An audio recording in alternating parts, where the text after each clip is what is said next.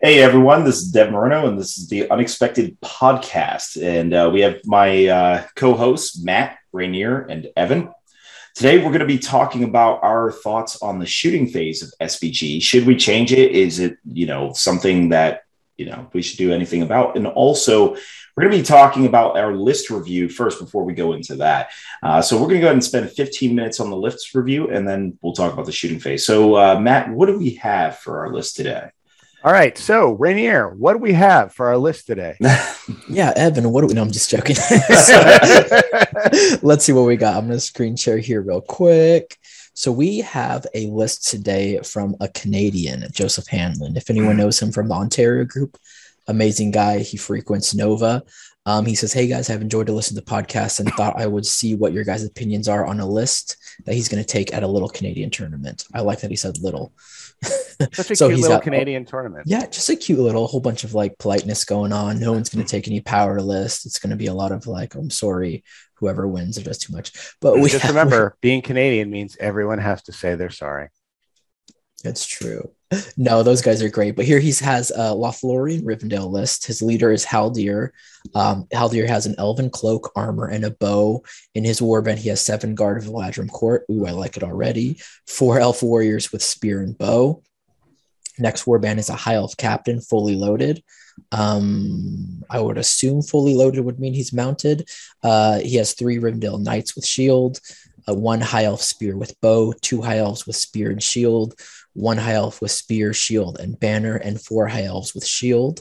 His third warband, this is where it gets a little interesting actually, his Bilbo, and Bilbo's going to be in the warband above, the one with the knights and the captain.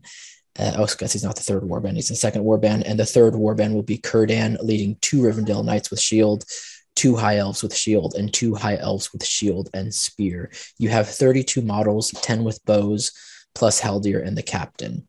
So it's 700 points. He said he quite enjoys the army. There are a few things that he would change, but he has model shortages. He would swap the Elven warriors and 2 guards of the Galadrim court out for Galadrim warriors, but he said he doesn't own any. Other than that, he thinks the army has some clear weaknesses, squishy leader, no big heroes, and does not manage to spam out elves quite well, like you would see in many Lothlorien lists. And he asked, do you guys think it is highly competitive army? Or basically he's asking what we think about the alliance. First off the bat, I think it's quite interesting.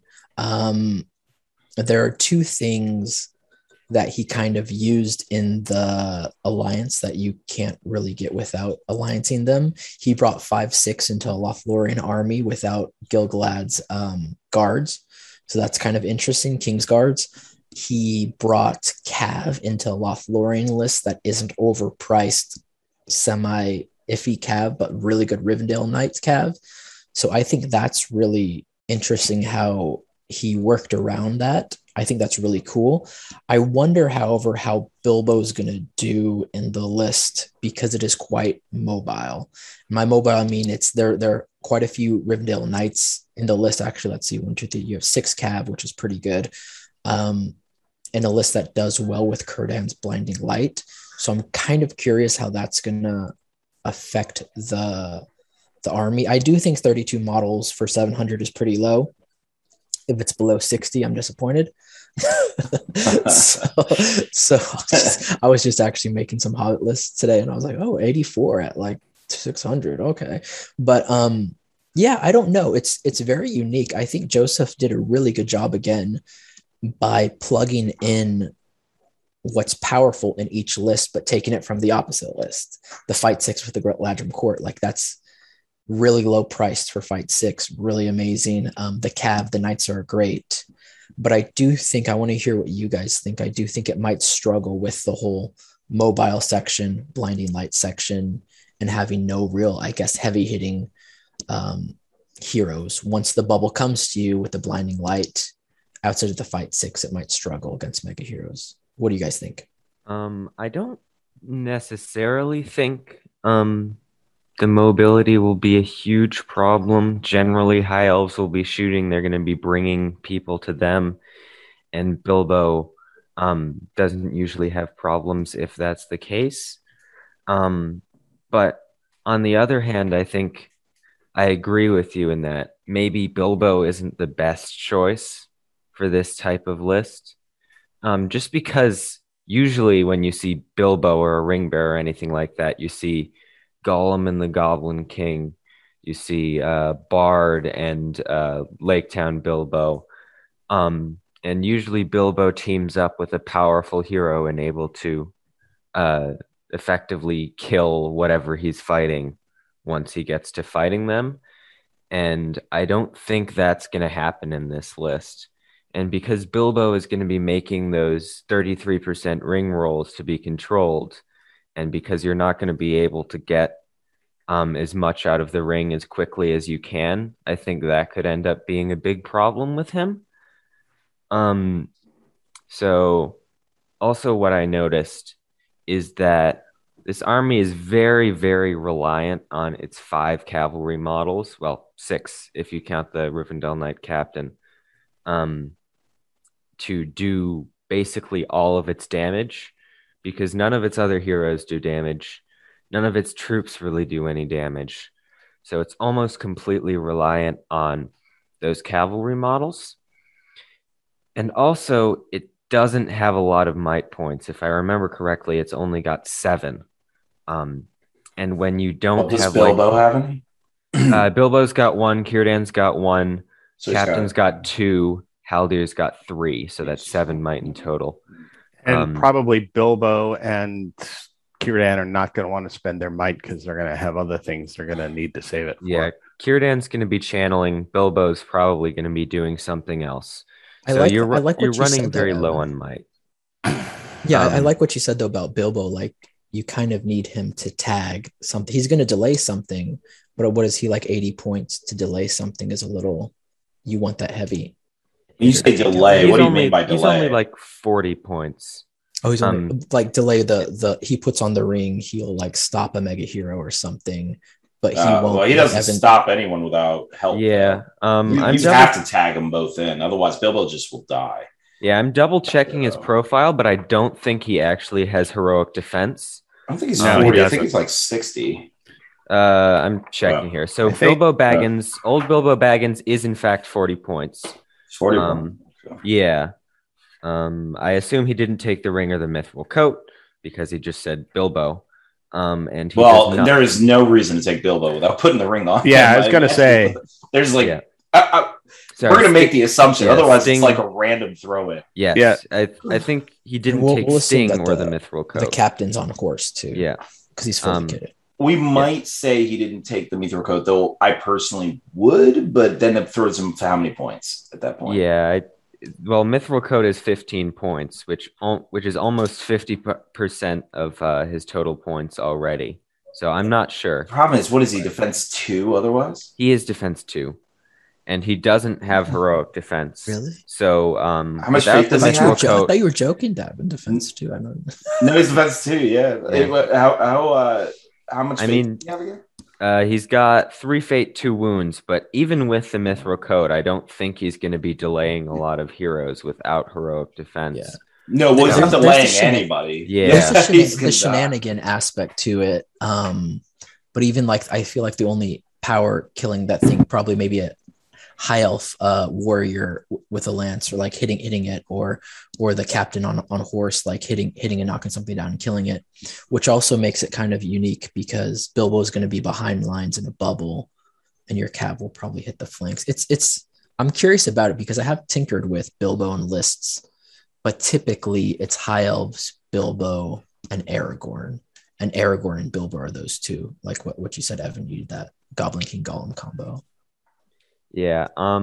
So I think what everybody's thinking right now, at least in a way to change this list, is right now I'm trying to figure out how to fit Boromir, Fellowship Boromir in this list, because Fellowship is green with both Lothlorien and Rivendell, so he can slide in fairly nicely.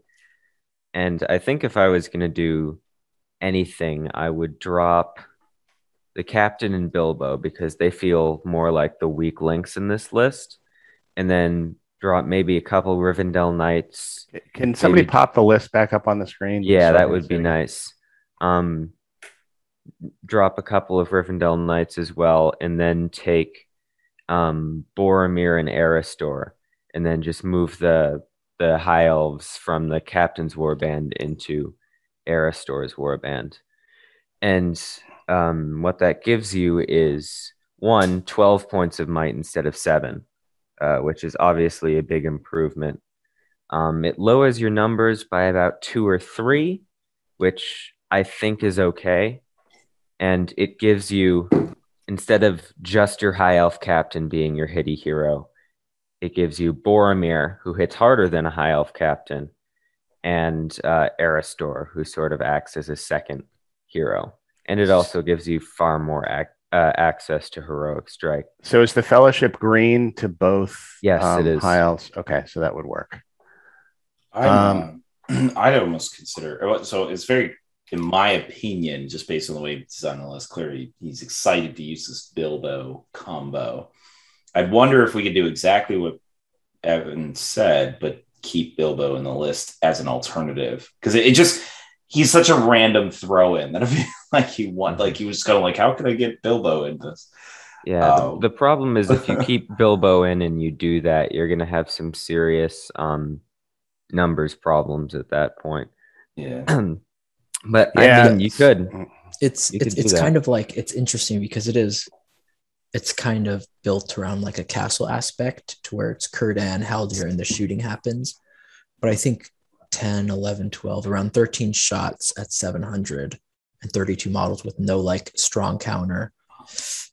It's going to be tough. Yeah, you know he needs something with some punch in the list. And the question is where you get it. I mean, as an alternative, we could consider, I hate the idea of dropping models, but if he wants to not, so Evan's idea is not a redesign, but it does take away a lot of some of the idea here. So as an alternative, I like Evan's list, by the way. I think it's actually a better list than what we're looking at, unfortunately. But basically, the high elf captain, I'm kind of wondering if we accept that you're not going to march. There are a lot of lists without march. It's possible to make it work. And he's got enough cav where it almost doesn't matter. Like, I know he wouldn't send the cav without the army, but he's got the anti-shooting. He's bringing people to him with 10 bows, possibly at 700 points. So I'm thinking, could we try to upgrade the high elf captain to something a little more punchy? Or you upgrade Haldir to something more punchy. I mean, there's a couple different ways. Well, I wanted to keep the multiple strikes. What are your thoughts of Haldir's warband going for like?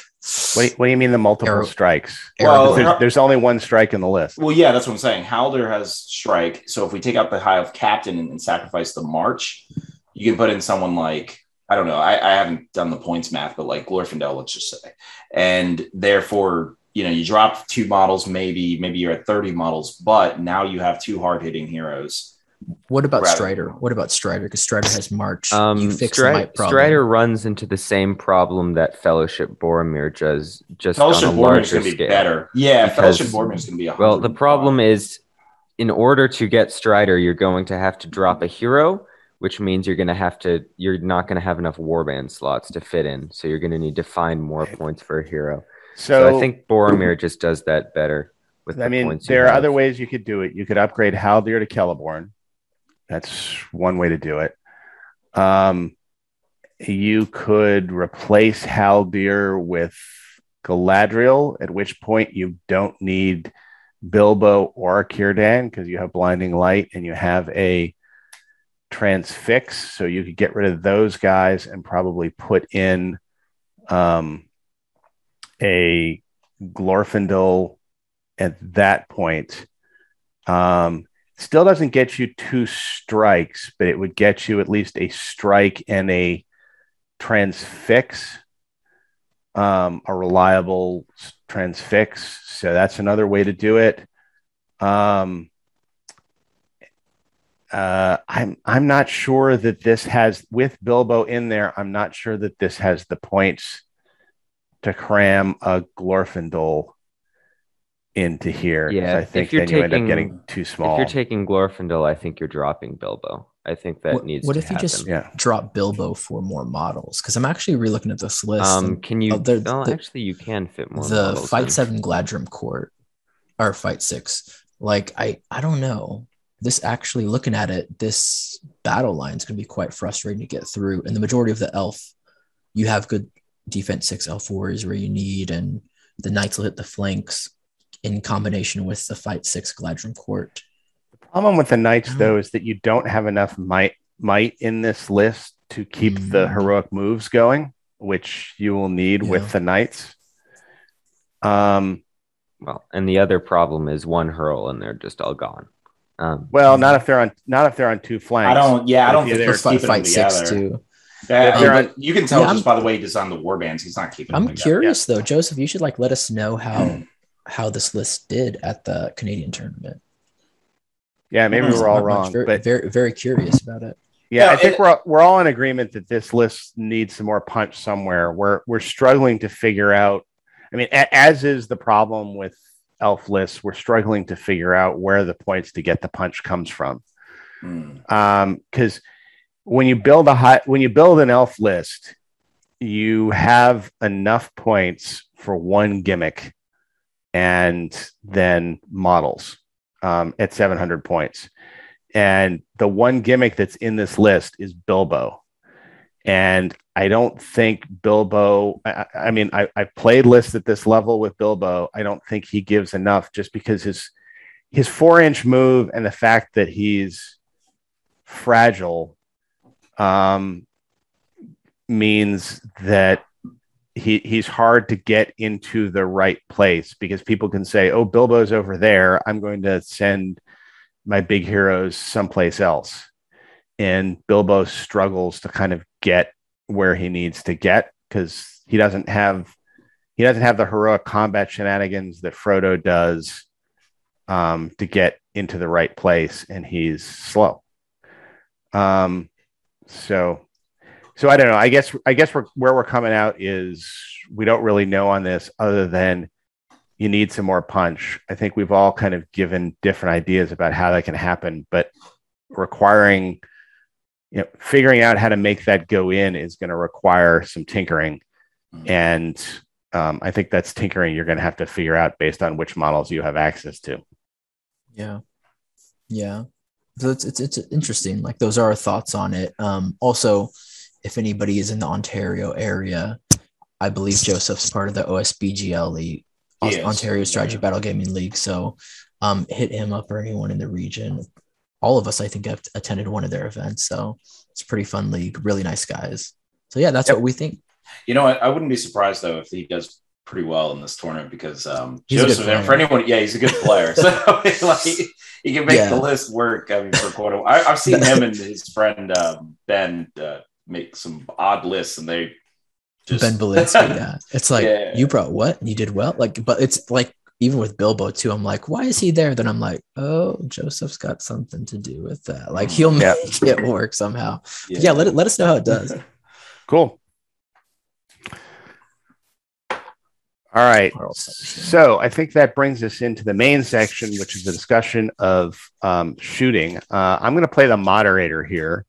And I think we're going to have Devin make a case against shooting. Rainier is going to then make the case for shooting. And then Evan's going to do a bit of rebuttal. And then, we're going to have our typical unexpected podcast free for all, where we all call each other names and say that we're wrong. But you hear that, guys? 2 against 1. It's rigged.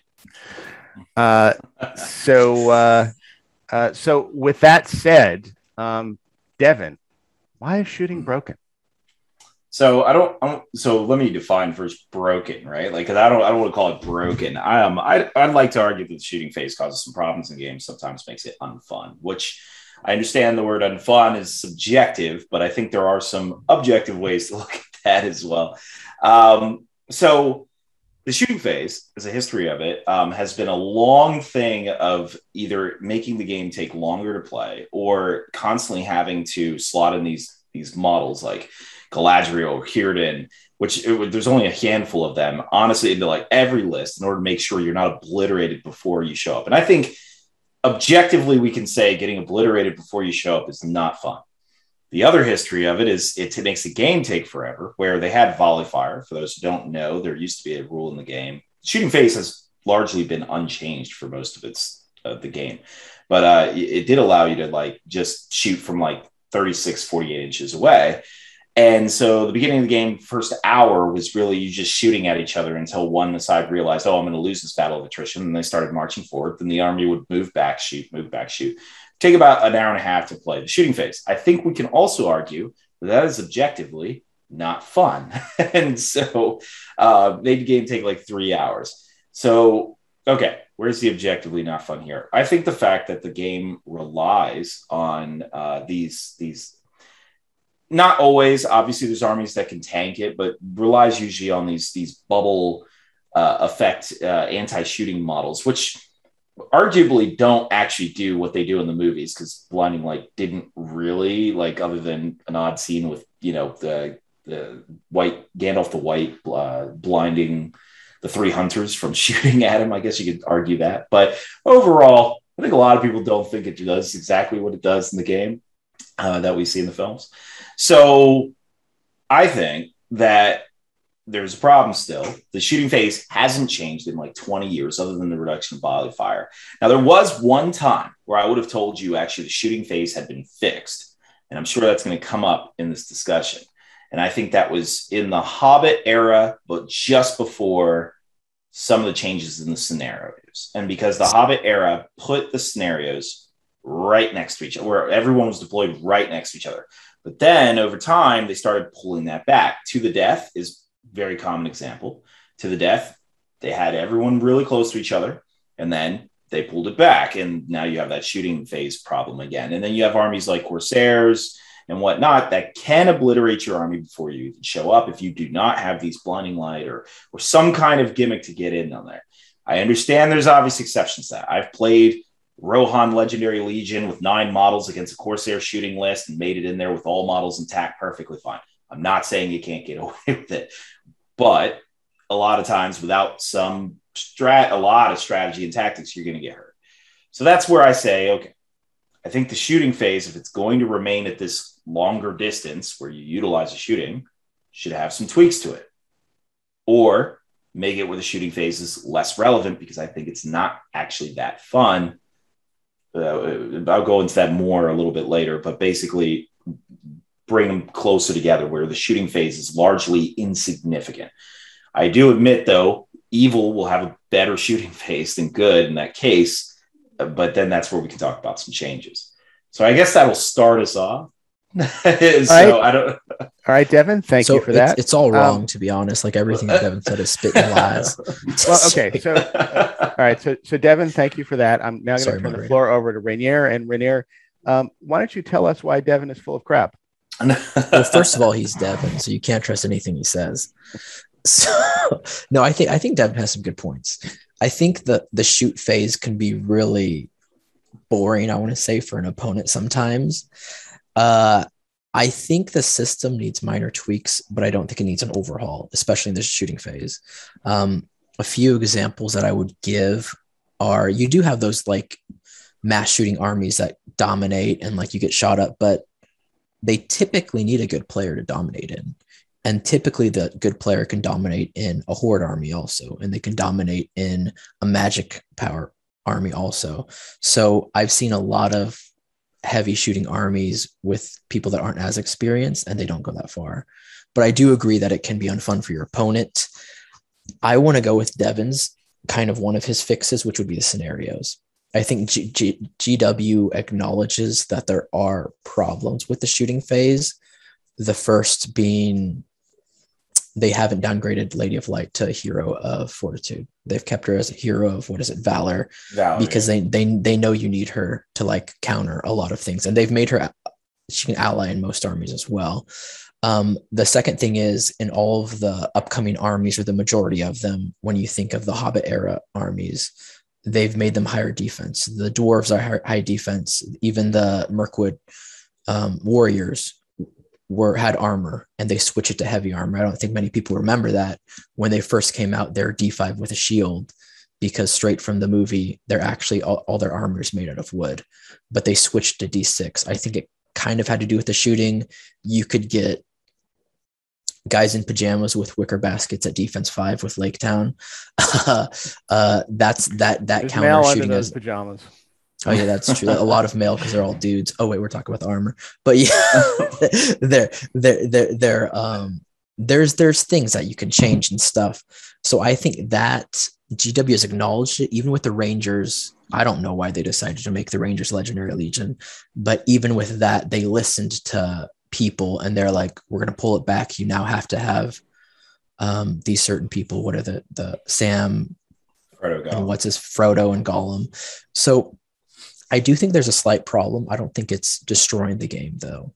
I think not destroying. I definitely wouldn't argue destroing the game. Yeah. Otherwise, I got to put words in your mouth and make it sound like but just broken, right? I personally would just change the scenarios. I know as a TO, when I pre-choose scenarios, I make sure many of them are right up in your face because like Devin said, like they had a sweet spot to where it's like, oh shoot, we know volley's overpowered. Let's take that away. We know shooting can still be overpowered by hordes.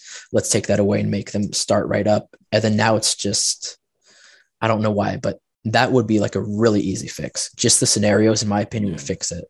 That, and I think players need to counter the meta different ways.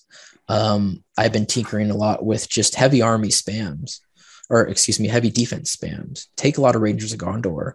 That'll like counter some shooting. Take a whole bunch of Iron Hill dwarves with captains and what the frisbee thing that shoots. It's so late here, and that'll counter. I think there are ways. I agree that there are little minor changes, but I would not change the shooting phase at all. I think you change things around it. All right, so I'll turn the floor over to Evan. So, Evan, why is Rainier simply ignorant? Well, there's many ways that he is. Yeah, there's definitely many ways that Rainier is ignorant, but if we're talking specifically about this shooting thing, actually, honestly, I think a lot of us are in agreement, at least about how we would want to change shooting. And I think going back to some of the earlier deployments of the Hobbit era, where you were deploying right up in each other's faces instead of 12 inches from the back of the board and running across just a bunch of machine guns shooting your army down. I think that would definitely be super helpful.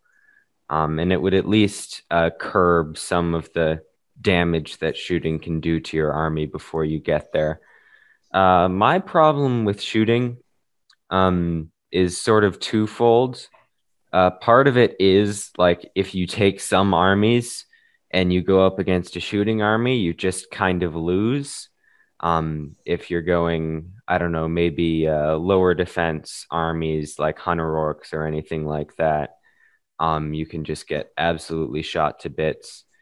And the other problem is sort of like the tax you pay on your army when you take a hero with Blinding Light or Pall of Darkness or anything like that, because you do pay points and sometimes considerably for those heroes. Because sometimes you take Galadriel, Lady of Light, and you show up with her, and your opponent, none of her spells will work on your opponent, and then you've paid 130 points, and you've gotten this 3 attack strength 4 hero on foot, who sometimes just can't do enough to make her points. And what this ends up causing, and Círdan to some extent as well, where sometimes you just play against an army where Círdan does absolutely nothing. So it basically means you have to pay a tax on your army for the possibility of playing against an army so you don't completely lose. And then when you play against an army without a ton of shooting, you're just at a complete disadvantage because you felt like you needed to pay the points for this model to counter shooting. And I think that's my real problem with it, is this whole rock, paper, scissors dynamic that it creates where, okay, if I take this shooting army, it beats this other army that doesn't have any blinding light or anything like that. I just shoot it off the board. And if I take this other army, then I can beat this blinding light army, because the blinding light army is devoting a bunch of resources to be able to deal with the shooting army. And then the blinding light army obviously beats the shooting army because it's got blinding light. And I think honestly, deploying closer together would mean that you wouldn't have to see blinding light so much, and I think it would help. So I'd actually like to add on to that if I can. Something actually that hit me with the models. I think the shooting phase alone and the fact that you have to take these models keeps making massive sweeps, changing to the game that were totally unnecessary. So, like, I think the most latest one is the Hero of Valor change, which I think a lot of people understood to be a counter to bringing Círdan all the time because people are trying to bring these same 3 heroes. So Galadriel's making all these lists, Círdan's making these lists. So then they reduce Círdan to a minor hero. Of course, we can all justify it and say, well, he's only minor in Rivendell, but we don't have a Grey Havens list, so hence he shouldn't probably be minor. We can name a lot of other examples of that, but now he is. So that way you can't keep allying him in. And then the alliance changes is a response to a lot of stuff like that. There are some other shenanigans, such as like the Shade and such, but it does keep bringing in these sweeping changes because people are so desperate to get these 3 heroes all the time. And it also, they clearly want you to play these thematic armies, right? Like armies you would see in the books and the movies with very little variation to that. Well, Galadriel's all over Middle Earth, according to this game. So it keeps creating that effect. So that's just one thing, is that it is actually creating negative consequences. The fact that you constantly need these characters when you really could just change the shooting phase. And, that now suddenly people aren't trying to grab them all the time. So it's just yeah. Okay. So let me have it. Now it's my turn to speak.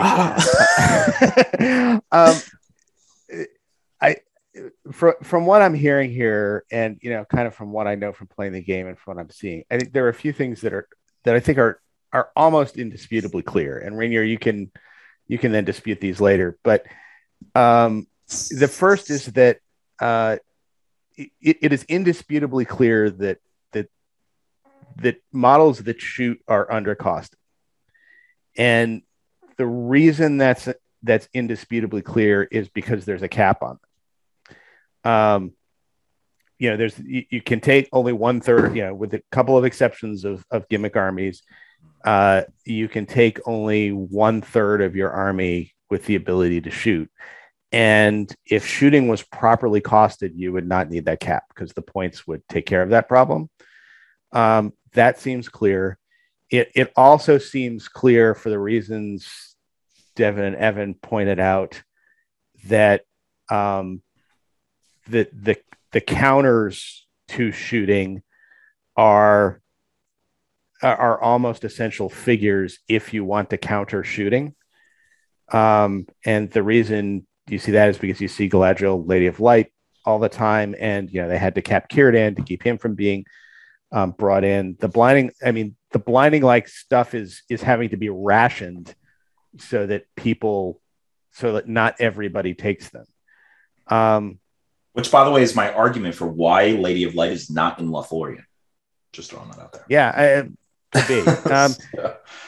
But I think Evan's point is valid, that we're in kind of, with the exception of scenarios that start you up crammed together, and I'll talk about those in a second.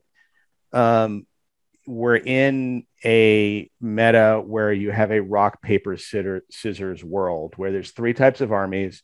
There's armies that have tremendous amounts of shooting.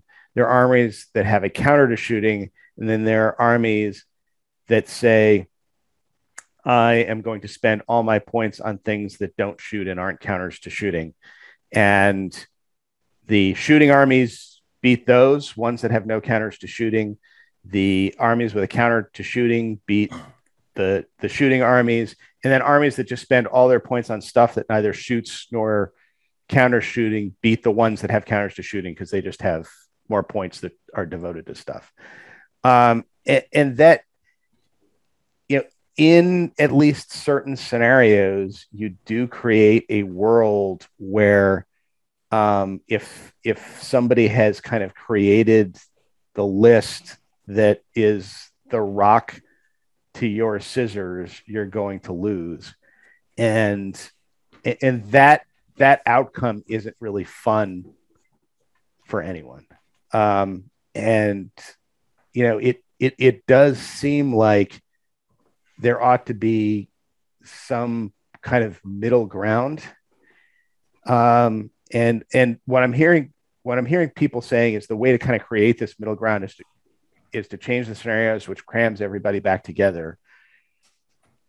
The problem I had with this was the problem that I had in the Hobbit rules, which was it then became very hard to get much out of shooting at all, which I think took a tactical aspect away from the game. I think that was an overcorrection. So, all right. So anyway, that's kind of those are my thoughts. So, why don't we open the floor up? And I know Rainier's desperately raising his hand here. Guys, we sound too nice. We're like, well, we all agree on this. Okay, here's the debate. No, let's get into the No, I do agree with you though, actually, Matt. In the sense that I don't want it to be overhauled or like too much of a thing, because I think shooting is fun in the game, and that's even for mobile forces. That's for forces that don't castle. Of course, you're gonna have that person that castles, but I still think just the fix is to tweak the scenarios.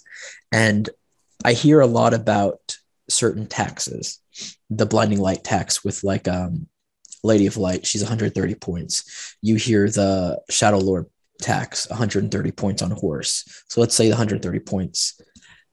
I don't know, like for my group out of Philadelphia, we played a ton of different styles, and to really counter it, we just didn't play the tax. I mean, used to have what we called the mega hero tax when the new system came out, or the old system. You'd have 170, 160 point hero who just get transfixed. Just don't bring that hero. Don't pay that tax because he's going to get transfixed. I think the same thing goes for Blinding Light. 130 points gets you 16 Morannons with shield. That's 16 guys with defense 6. You could apply that to late Galadriel as well. I mean, in my opinion, I just say stop playing the game. Stop playing into it. In America, again, you saw a lot of Agmar lists pop in our meta. They're knocking out every single hero, paralyze here, there. And I just wouldn't, you just take captains. Like, so you're going to paralyze my captain. Great. You're wasting some points, but I'm taking that extra 60, 70 points and putting it into units. So I think, I do agree, like shooting can be a little too much, but I think sometimes we just need to redefine list building and think, let's not pay the tax. Let's go heavier into something. And you do see these, like, say, Rangers of Ithilien armies, they get screwed in tournaments too. Pure shooting armies they're not going to win all their tournaments. We bring Lady of Light or Shadow Lord for like the maybe 2 games where you might come across out of 6 games, heavy shooting that you absolutely need her. If you come with a spam shooting army, you're going to have maybe 2 games where you're going to be screwed by scenario or the opposite army. So yeah, Well, keep in mind, you're talking about a tournament versus a round. Like, I'm actually more referring to the round, where that game where I show up round 4, whatever, against your Ithilien Ranger army and get blown to bits, and the game was decided before I really even put my army down. Now, obviously, there's an argument to say the Legion is the problem, not the phase in that scenario. But that situation where I have no interaction and I could go and get a beer and it doesn't matter, and we could still play the game like that is the problem. So I was talking about more the round, but you're right. Yeah, Ithilien Rangers in of itself won't win a tournament every time. I think too, like that situation is like, maybe it's not the whole game. You know what I mean? I mean, let's look at all the really competitive. Well, certain things, at least in the States, you're not seeing just someone at a 800 point tournament just come with a pure shooting army and just win based off that. Yeah. There are ways around it, I think, especially for tournament organizers. Pick scenarios that have a diversity in field and maybe don't have these, hey, each board has 2 buildings and 1 forest, like make things a little different. And this is where I have to make my argument very clear that I'm not saying the shooting phase is broken. I don't think that at all. The same way as, like, I think everyone knows my rant about the Balrog. I don't think the Balrog is broken. I think they're both unfun. And that's, you just that, and I get it that fun is relative, but I mean, me and Mick, the other host on the channel, for those who don't know watching this, we have fun in the game honestly, if me and Mick get to obliterate half your army using Hura combats and shenanigans, or even dirty moves to just wipe you out and not give you a chance of doing anything, that's fun for us. I would like to argue that is objectively not fun, though, for like most people. And so, but for us, we enjoy that, like figuring out how to break the game. And that's what I say about the shooting phase. It's not fun. That's what I would say. I would say try to. Are you saying that the French didn't have fun at Agincourt? Yeah, no, I don't think they did. I'm pretty sure it was miserable time. I think even they were telling the refs, "Hey, this is not fun." They're past the bow limit. I swear it's over 33%. Those Welsh bowmen over 33%. I swear, and the refs were, of course, dead because they got shot by the arrow. I would like to see a day where we don't have a 33% bow limit because it is such an odd thing. But I think there's ways around it. Like you could just again like don't feed into it. Like even with the switching of metas, Agmar is getting really strong. Like with casting, and then there's this, then there's that. Right now, Lake Town and all variations of Lake Town are like the new thing because you can get a lot of models, a lot of shooting. Like I don't know, like switch, get something really heavy hitting, like get chariots. Chariots will tear down Lake Town. Like there's these different. I don't know. I just don't think it's. I think we have some agency is what I'm trying to say as players and competitive players to semi-counter it. I just think in the meta of Magic, if the answer was, all right, don't play your big heroes, then that's a problem. That the problem was that Aragorn wasn't being played, Boromir wasn't being played because the Magic was too strong. So now we're saying shooting is too strong. And you're saying, well, don't play it. Well, no, that's the problem. I'm saying don't play into their strengths. Here's go ahead. The thing. Your solution. Well, the solution you offered was, all right, I've got my 130 point model. Why don't I just take 16 more orcs or whatever? The problem with shooting is sometimes they just go, okay, I'm not going to shoot your warriors. I'm going to shoot your heroes. And if your heroes don't have blinding light protection, that's going to be a problem. Say Angmar, for example, you could do all this work to impossible ally in the Shadow Lord, or you can just take 14 more orcs or whatever. And those 14 orcs are not going to protect your Gulvar from getting shot out on turn 1 from Legolas and stuff like that. And what ends up happening is it makes these lists with low defense heroes or heroes that are very reliant on their horses. It just removes those heroes. So it's not really like a perfect solution. And you say, well, I guess just don't take those heroes. That's a similar problem, right? To when, the casters were shutting down these mega heroes because you can't take these heroes because they're going to get shot out. This is a caveat because I'm sure someone will say it in the comments is Gullivar's taken all the time and he gets into combat just fine. Keep in mind, Gullivar's in a list that can move opponents so that he can hide in combats, and he's also very fast and mobile and can ignore terrain moving around. I get it, he's large, but you ignore those wings when shooting. So just keep in mind the other variables that allows Gullivar to play without a blinding light scenario. To offer another example, I have played against Bolg so many times because multiple people in our region take Azog's Legion as their faction. And I don't think I've seen a single time where Bolg gets into combat with his warg intact because every time he takes his warg, he always gets shot out. And then he just does nothing because he's this big hero just waddling around on foot, chomping through one guy a turn. And which gets into our next episode of should horses be changed? Yeah, yeah, that's right. I hear you, Rainier. There are ways to counter shooting, and I think you're right. Getting a lot of high defense warriors and spending all your points on that is a way to counter shooting. But what you're doing is you're saying, all right, I've got this other example of a counter shooting paradigm that you can use. But I think the point I guess I would like to make is we shouldn't have to fall into one of these counter shooting paradigms. The fact that we're all talking about ways to build armies to counter shooting means that shooting's a problem. And I mean, Rangers of Ithilien, when you think about it, right? Rangers of Ithilien is a list, or was until they adopted the Frodo Sam Goblin change, was a list where they took all the breaks off of shooting and said, this is the legendary legion where you can buy as much shooting as you can afford the points for it. And oh my God. And that's it. The Rangers of Ithilien is kind of the example of, how we know that shooting is undercosted, because if you kind of took all of those artificial limits that they placed on shooting off, that's what you'd end up with.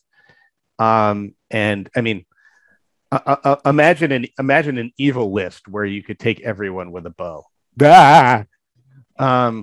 And that's a problem. I mean, I think what I would like to see, if the world were up to me, is I would like to see a situation where all of shooting got toned down, and then all of the counters to shooting got toned down, so that I think if shooting gets toned down, I think that by definition tones down the counters. So I don't know if that's necessarily. Yeah, I think if you tone down shooting, though, it's gonna stop. What's gonna counter Angmar, though? Like, there's nothing that's gonna threaten all the casting, and then Gullivar going ham on stuff. You know what I mean? Like, I feel like everything, which makes SPG kind of interesting, because everything is unique. Each list is semi-unique in the sense that it's heavy, it'll hit something hard, but something's gonna hit it hard also. So like I'm kind of. I mean, there are ways. Tim's also. Yeah. There are ways to beat Angmar without shooting, and I mean, I don't think. Well, keep in mind, the shooting phase in itself creates the range that Magic needs to wear down enemy heroes before Gullivar pounces in. So I kind of wonder if his scenario tweak would allow it, where now, because you're so close, now the Witch King has so many different targets. These Bear Whites have so many different targets hitting them all at once, without that extra range to wear them down a bit. It's just a thought. But. And the other thing is, I don't think you need to tone down shooting so much that it isn't still a threat. I mean, I'm not advocating that we turn shooting off. But I mean, one simple way to do it, right, would be to make stuff with bows more expensive. I mean, you could make it cost an extra point to buy a bow or a crossbow for figures, so that you get less of them. Maybe you would, or another way to do it would be to just slap one off the shoot values of everybody, which all this requiring playtesting, of course. But. Yeah, well, yeah. I mean, I'm just throwing stuff out, but I mean, one way to do it would be to slap one off the shooting values of everybody, so you get less hits. You're paying the same points for it, but you're going to get less hits, and therefore you're going to get less wounds. Ideally, whatever fix you make should get it to the point where you don't need a 1/3 bow limit anymore, because once you don't need a 1/3 bow limit, that means you've kind of got shooting right. And you could make it so that there's one, it's harder to hit. At the same time, you could change blinding light so that blinding light, instead of making you hit on a 6, just gives like a -1 to hit, or something like that. And maybe gives you like a combat benefit too, to make it still relevant in other situations. Actually, as a quick note, because I know some people brought up, if you make the scenarios closer, then good armies have objectively worse shooting phases than evil. And to that, there was a Canadian player named Michael Campbell who came up with a rule that I actually kind of liked. And he said, well, give all good models a rule saying I have a clear shot, which is you can shoot in the combat. However, you have to roll a 6 to hit. If not, they don't take the shot. And so if they do get that 6, there's no in the way. They had a clear shot. They took it. They hit the enemy model. But if they don't, so that basically allows it where evil models can keep their normal shoot value. They can shoot in combat and do the gimmicks that we all love, killing your own models and such. But good models, they can still shoot into combat, but no risk to hitting your own models, but they only hit on a 6. So it's just a thought. Yeah, that's a good way to do it. I like that. So yeah, that is very interesting. Yeah. I mean, obviously you couldn't throw that on in the current meta because that just makes good shooting even more broken. Yeah, well, yeah, you have to you need to you need to couple that with something else that that tones down shooting. And maybe if elves are hitting on 4s and Minas Tirith is hitting on 5s, you could go ahead and throw that in. And maybe blinding light doesn't need to be tweaked if Minas Tirith is only hitting on 5s anyway, right? Or the ordinary shooters are only hitting on 5s, so it only makes their shooting. Blinding light only makes their shooting like half as effective as it would otherwise be, instead of 1/3 as effective as it otherwise. And this is the interesting thing, because you can implement what Matt said without breaking things, because the shooting phase I think the shooting phase is just meant to bring your opponent to you. It dictates movement. That's all it's really meant to do in this game, because it doesn't obliterate your opponent, except the Thillian Rangers. But in most cases, it's not going to wipe your opponent out. You're not playing 40K. So, I mean, if that's all it's meant to do, you could decrease the shoot value and you still have the same attrition game that you have now, just with less casualties, slightly less as a result. Yeah, and by the way, if you think that if through playtesting you determine that just decreasing the shoot value, hamstrings shooting too much, you can also tweak it by increasing the strength of the shooting, which, by the way, I think is artificially low. So you could have, all right, my crossbows only hit on 5s, but they are strength 5 when they wound, or something like that. Or my ordinary bows that are now suddenly hitting on 5s are going to be strength 3 when they wound, if you want to do it that way, because there's you can play with it. I just think you need to kind of move the shooting needle back a bit, because I guess I am anti the solution of just fix the scenario so everybody's fighting in their face, which within reason. Remember, the old scenarios, they weren't just literally, it's not contest of champions. It was like they're 12 inches from the center line, so it's still a 24-inch cap. Just an FYI on that. Let's see. Because they had to deploy within the 12-inch half. It was random roll, wasn't it? Yeah. There was a random roll element, which I wasn't mad at, because what it would do is you'd have. It's like a lot like capture and control, right? Like yeah. Like on 1 to 3, I deploy. It was exactly here, like capture and control. Yeah. Anyway, I like that. I mean, I guess I'm okay with having a certain percentage of the scenarios that give an advantage to armies that shoot. I just don't want it to be an overwhelming advantage, as I think it is now in certain circumstances. Yeah, see that's where I kind of cut from, like, is shooting too much? Should we change the rule to it? I again don't think we need to change anything besides scenarios. Like, I think that would fix it. And a lot of the examples that we're using also are purely out of Rangers of Ithilien. And just like, I don't think, we can argue that Rangers of Ithilien is like overpowered and stuff. I don't know. I wouldn't dictate everything. I don't think people are bringing Blinding Light just because Rangers of Ithilien.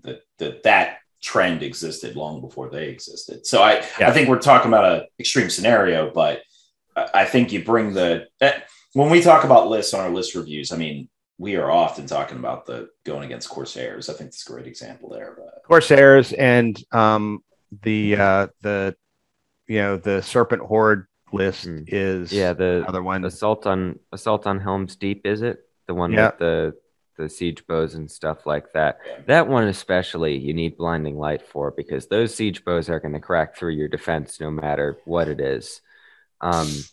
But I think now that by the way, Rangers- put a pin in that, because I think that's something that's worth discussing as part of this is siege weapons. So anyway, finish your thought, and then we can circle back to siege weapons. I think now that Rangers of Ithilien has been nerfed, it might be a better time to decrease the power of shooting just flat out, sort of like Dad was saying, because Serpent Horde, Corsairs, other stuff like that, like elves, that sort of thing, they don't need to kill stuff with shooting or to kill a ton of stuff with shooting to be able to win games, because those lists are very good in combat. Serpent Horde, rerolls to wounds with poison. It does a lot of damage. Corsairs have backstabbers, and they've got a ton of models, so they can do a lot of killing. They don't need shooting to be ridiculously powerful in order to succeed. The problem is, because shooting is so powerful, it brings them over the edge in some ways. And I'm not arguing that doesn't require skill to get shooting with them off and make it work, but they'd still be perfectly great factions if their shooting didn't just murder everybody. They could be able to get their traps and everything like that just through the fact that shooting would bring other armies to them. And just a thought, actually, there are some natural ways, I think, and I'm just spitballing here, but the way they countered shooting back in the day, like just in historical times, and how they did it in the movies and some scenes, shield wall formations, or why doesn't a shield wall just block arrows from everyone behind, and march in that in tandem stuff? Now you need to maneuver your archers. Now you can't just stay there and fire straight. You got to now start flanking. You got to start, playing around with the field a little bit in order to get around these shield walls being created. There's enough shields in the game that would, that are big enough that would make sense to do that. That's just an idea. I think that is a good idea too, historically speaking, but also, again, I think GW is already going in that direction. I mean, they gave shield wall to certain armies are being high more defense. It would be cool to see if you have a formation like a traditional battle line to add. You can still shoot defense or past something. them though. That's the thing. You can shoot but past those shield walls. I just don't think maybe some here for some people negative play experiences, but I don't see shooting armies take first, second, third on a regular basis. Well, once again, you're talking about a tournament. I'm just talking about unfun, like the ball run. Yeah. Once again, that example. He's not overpowered. He's not taking over tournaments, but the model sucks to play against. It's not fun. And that's what I'm saying about shooting. The round, not the tournament. We're not saying shooting is broken, because if it was broken, it would win the tournaments all the time, universally. Right. Well, here's where I kind of break, though. It's we're talking about a round is semi unbroken, and it's not winning tournaments, but it needs it needs changes, and that's where I'm I don't see. Well, the game is designed to be played for fun, so tournaments are tournaments though. Well, let me put a pause on something, because Devin, you brought up something that I think is really important, which is you referenced historicity, right? Which, all right, we're playing a fantasy game, but we're playing a fantasy game that's at least based on the world that we know. And in the world that we know, armies that shot there were certain armies that shot that had huge advantages over their opponents until their opponents adapted, but they were rare. English longbowmen are an example. Mongol horse archers are an example. But it's not like the world as we know it was dominated by things that shot. And there were two reasons for this. The first is the equivalent of, archers in real life cost more. And what I'm saying by that is it is historically, it was really hard for people to obtain soldiers who were good at shooting, right? They were elite troops. They basically had to be trained from birth in order to shoot. English longbowmen were trained from a very young age how to shoot, and they had to have that training in order for it to be effective. I mean, I mean, Mongol- yeah, you see Robin Hood and stuff. They're shooting for target practice. It's because the kings of England outlawed jousting because they were like, I need everyone to be archers, obsessed right? with the Yeah, longbow. Yeah. and I mean, archery became like the English national sport during the Middle Ages, and I mean, Mongols were the same way. Mongols were trained how to shoot and how to shoot from horseback, and basically from the time that they could walk.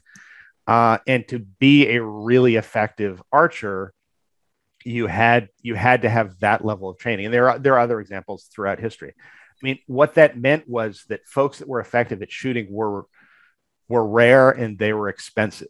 They were either something that you designed your whole culture around producing, or they were expensive mercenaries like the Balearic slingers or something like that, or the Cretan archers. And that can be reflected in the game by making them more effective. The other limitation on shooting was logistics, because when you're shooting, you have to bring ammunition. And in most cases, with the exception of like sling stones and stuff like that, ammunition is hard to produce, it is expensive, and it is heavy, right? You would have an archer that would have 40 arrows in his quiver, and he could shoot those 40 arrows in a few minutes, and then they were gone, and then he's just a guy with a dagger. And there is no equivalent to that in the game. I'm not saying there should be, because ammunition requires bookkeeping, Well, which I think is a pain in the neck. I guess the way they justify that sort of ammunition thing is the 1/3 bow limit. Like, oh, they only brought this much ammunition, so only a third of people can use it. But Well, no, That's a good- that's not the problem, though. The problem isn't the number of people who have the arrows. The problem is the number of arrows that those people can carry.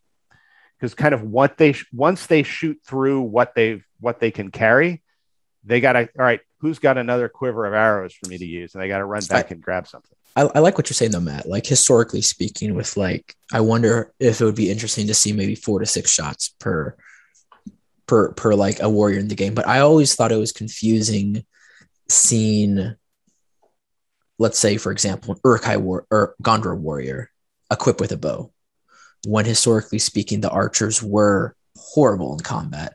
And we look at like throughout, like even like games and stuff, like the archers are going to suck in combat though. But I don't. Yeah, I don't they know had that like a that's little. You I have don't think historically archers the were cavalry necessarily All right. would come around and like flank them, and it take them out. I mean, historically, this is a yes and a no. Them being horrible in combat usually was because they weren't armored. And that doesn't mean that they were horrible. I mean, English longbowmen were actually fairly good in combat. If they weren't going to get run over by slaughter. If they weren't going to get run over by heavy cavalry in an open field. But what about this? What about this? Having your archer go down in one fight.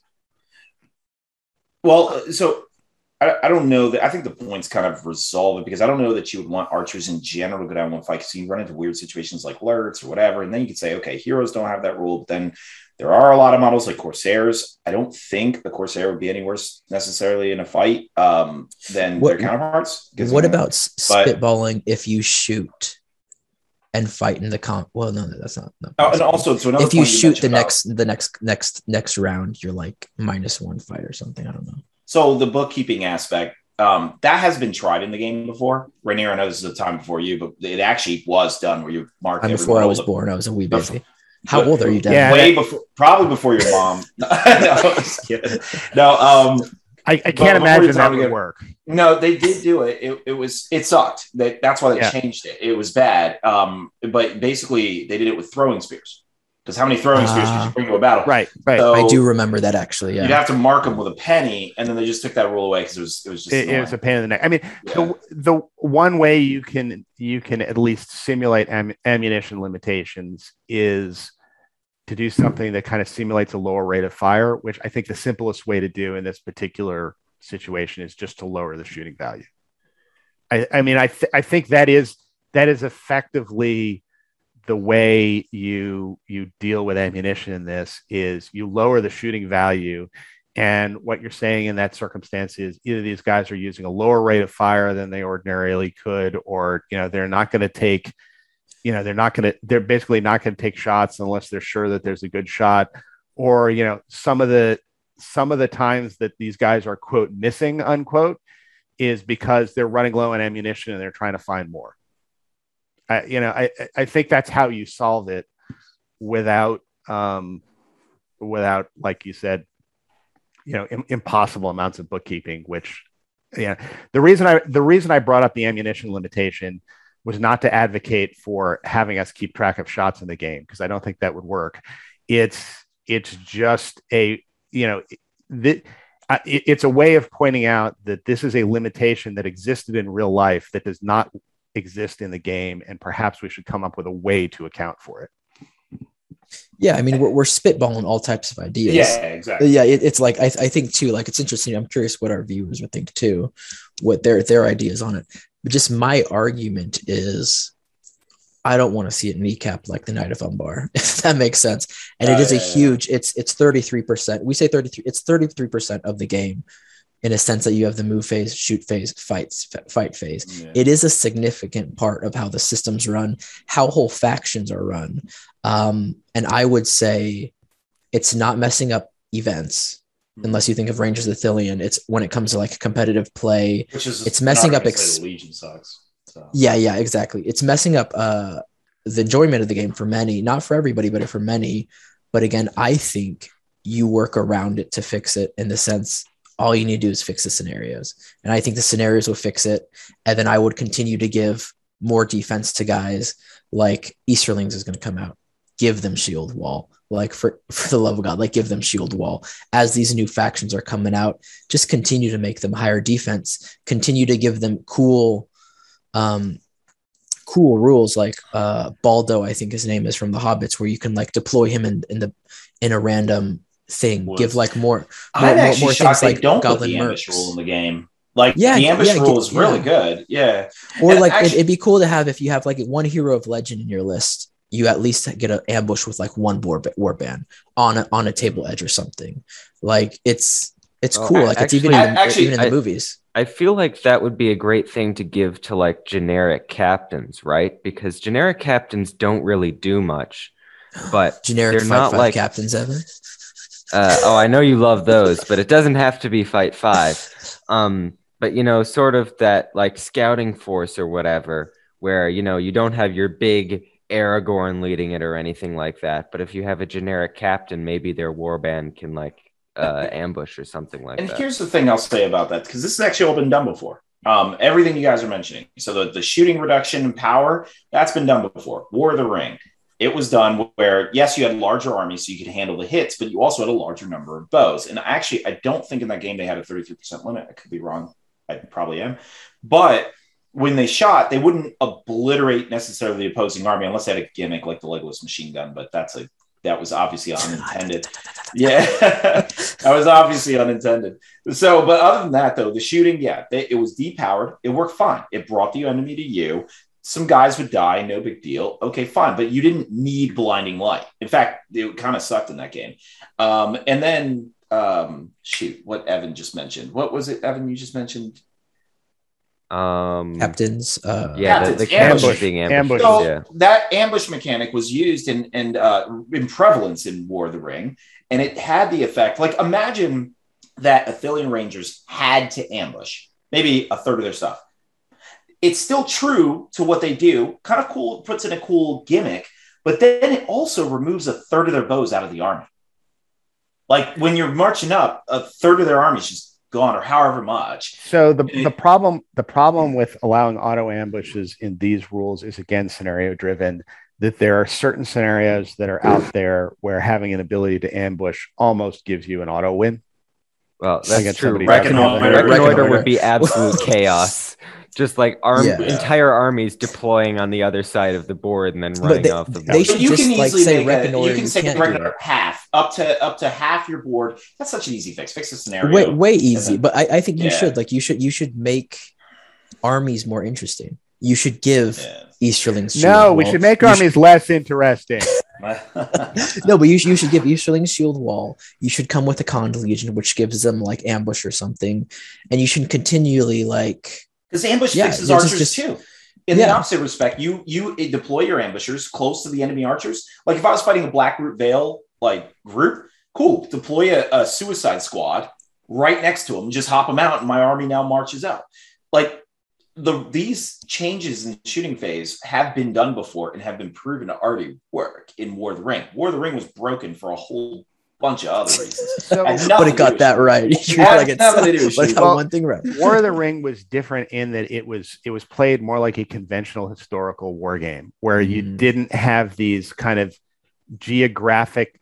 I mean, one thing about scenarios they've created a bunch of scenarios that are kind of fun to play, but they're gimmick scenarios. The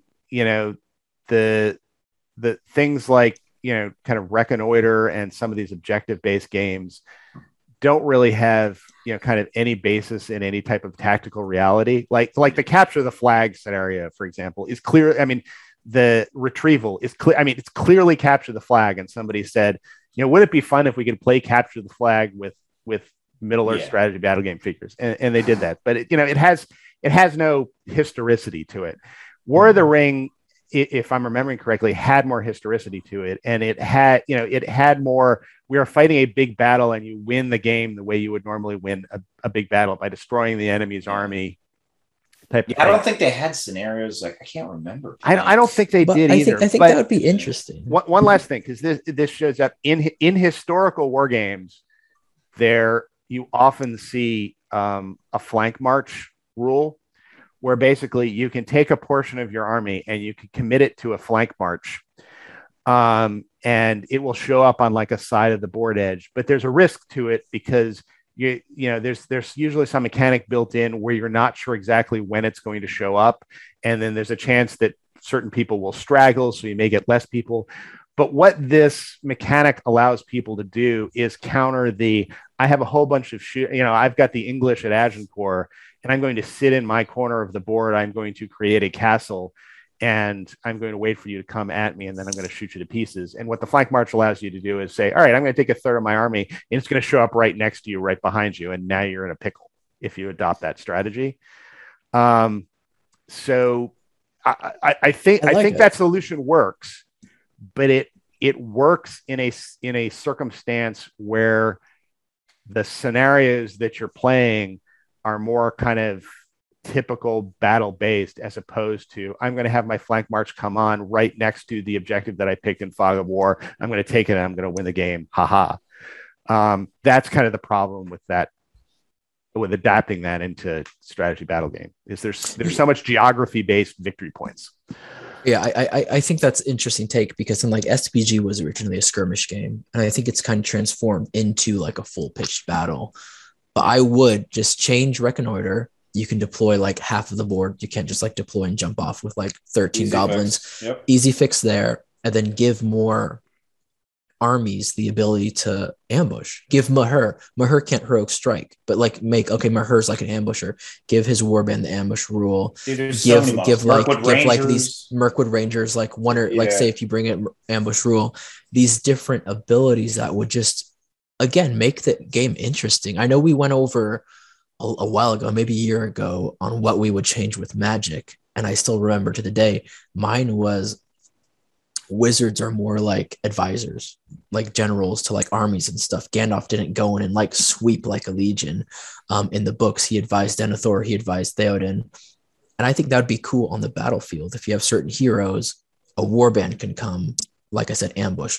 A warband can start in a different place, and it would mess with people, because one of the coolest scenarios, in my opinion, is Fog of War. That messes with people. No one knows what's going on, and you're continually like countering and stuff. Some of the funnest games too are when you have in the deployment phase, when you're deploying and you're like, what's he going to do, or what's she going to do, or what, and you're like playing with that. I think you can incorporate that more into the game, and it would fix things and cause it to be more interesting. I do think you're right, Matt, about the geography thing. Yeah. Well, anyway, what I was just going to say is my screen is about to go blank because I need to go out and bash people with swords. So have fun with the rest of the discussion. It's probably worth discussing siege weapons before you disappear. Oh, okay. I was about to ask if we wanted to just wrap it up here, but or we could wrap it up here and save siege weapons for another time. why siege weapons should change. I guess. Well, actually, I kind of like the changes they made, but I guess I'll be on the Rainier side next time. Yeah. Well, I mean, I like some of them. I dislike some others. All right, we'll save that. We'll save that for another time. Yeah. We'll break these up into multiple segments, and we'll go ahead and wrap up here. But let us know your thoughts in the comment section below. If disagree with us. Yeah, disagree with Rainier. Disagree with Rainier. Yeah, guys, I'm gonna make it a 3v1. I'm gonna make shirts, and they're gonna on the back. It's gonna say "Unexpected Podcast." On the front, it's gonna say "Don't Knight of Umbar my shooting." Fair enough. And I'll just have him like with tears. Like, guys, don't do it. Don't kneecap me. All right. Take care, everybody. Bye bye.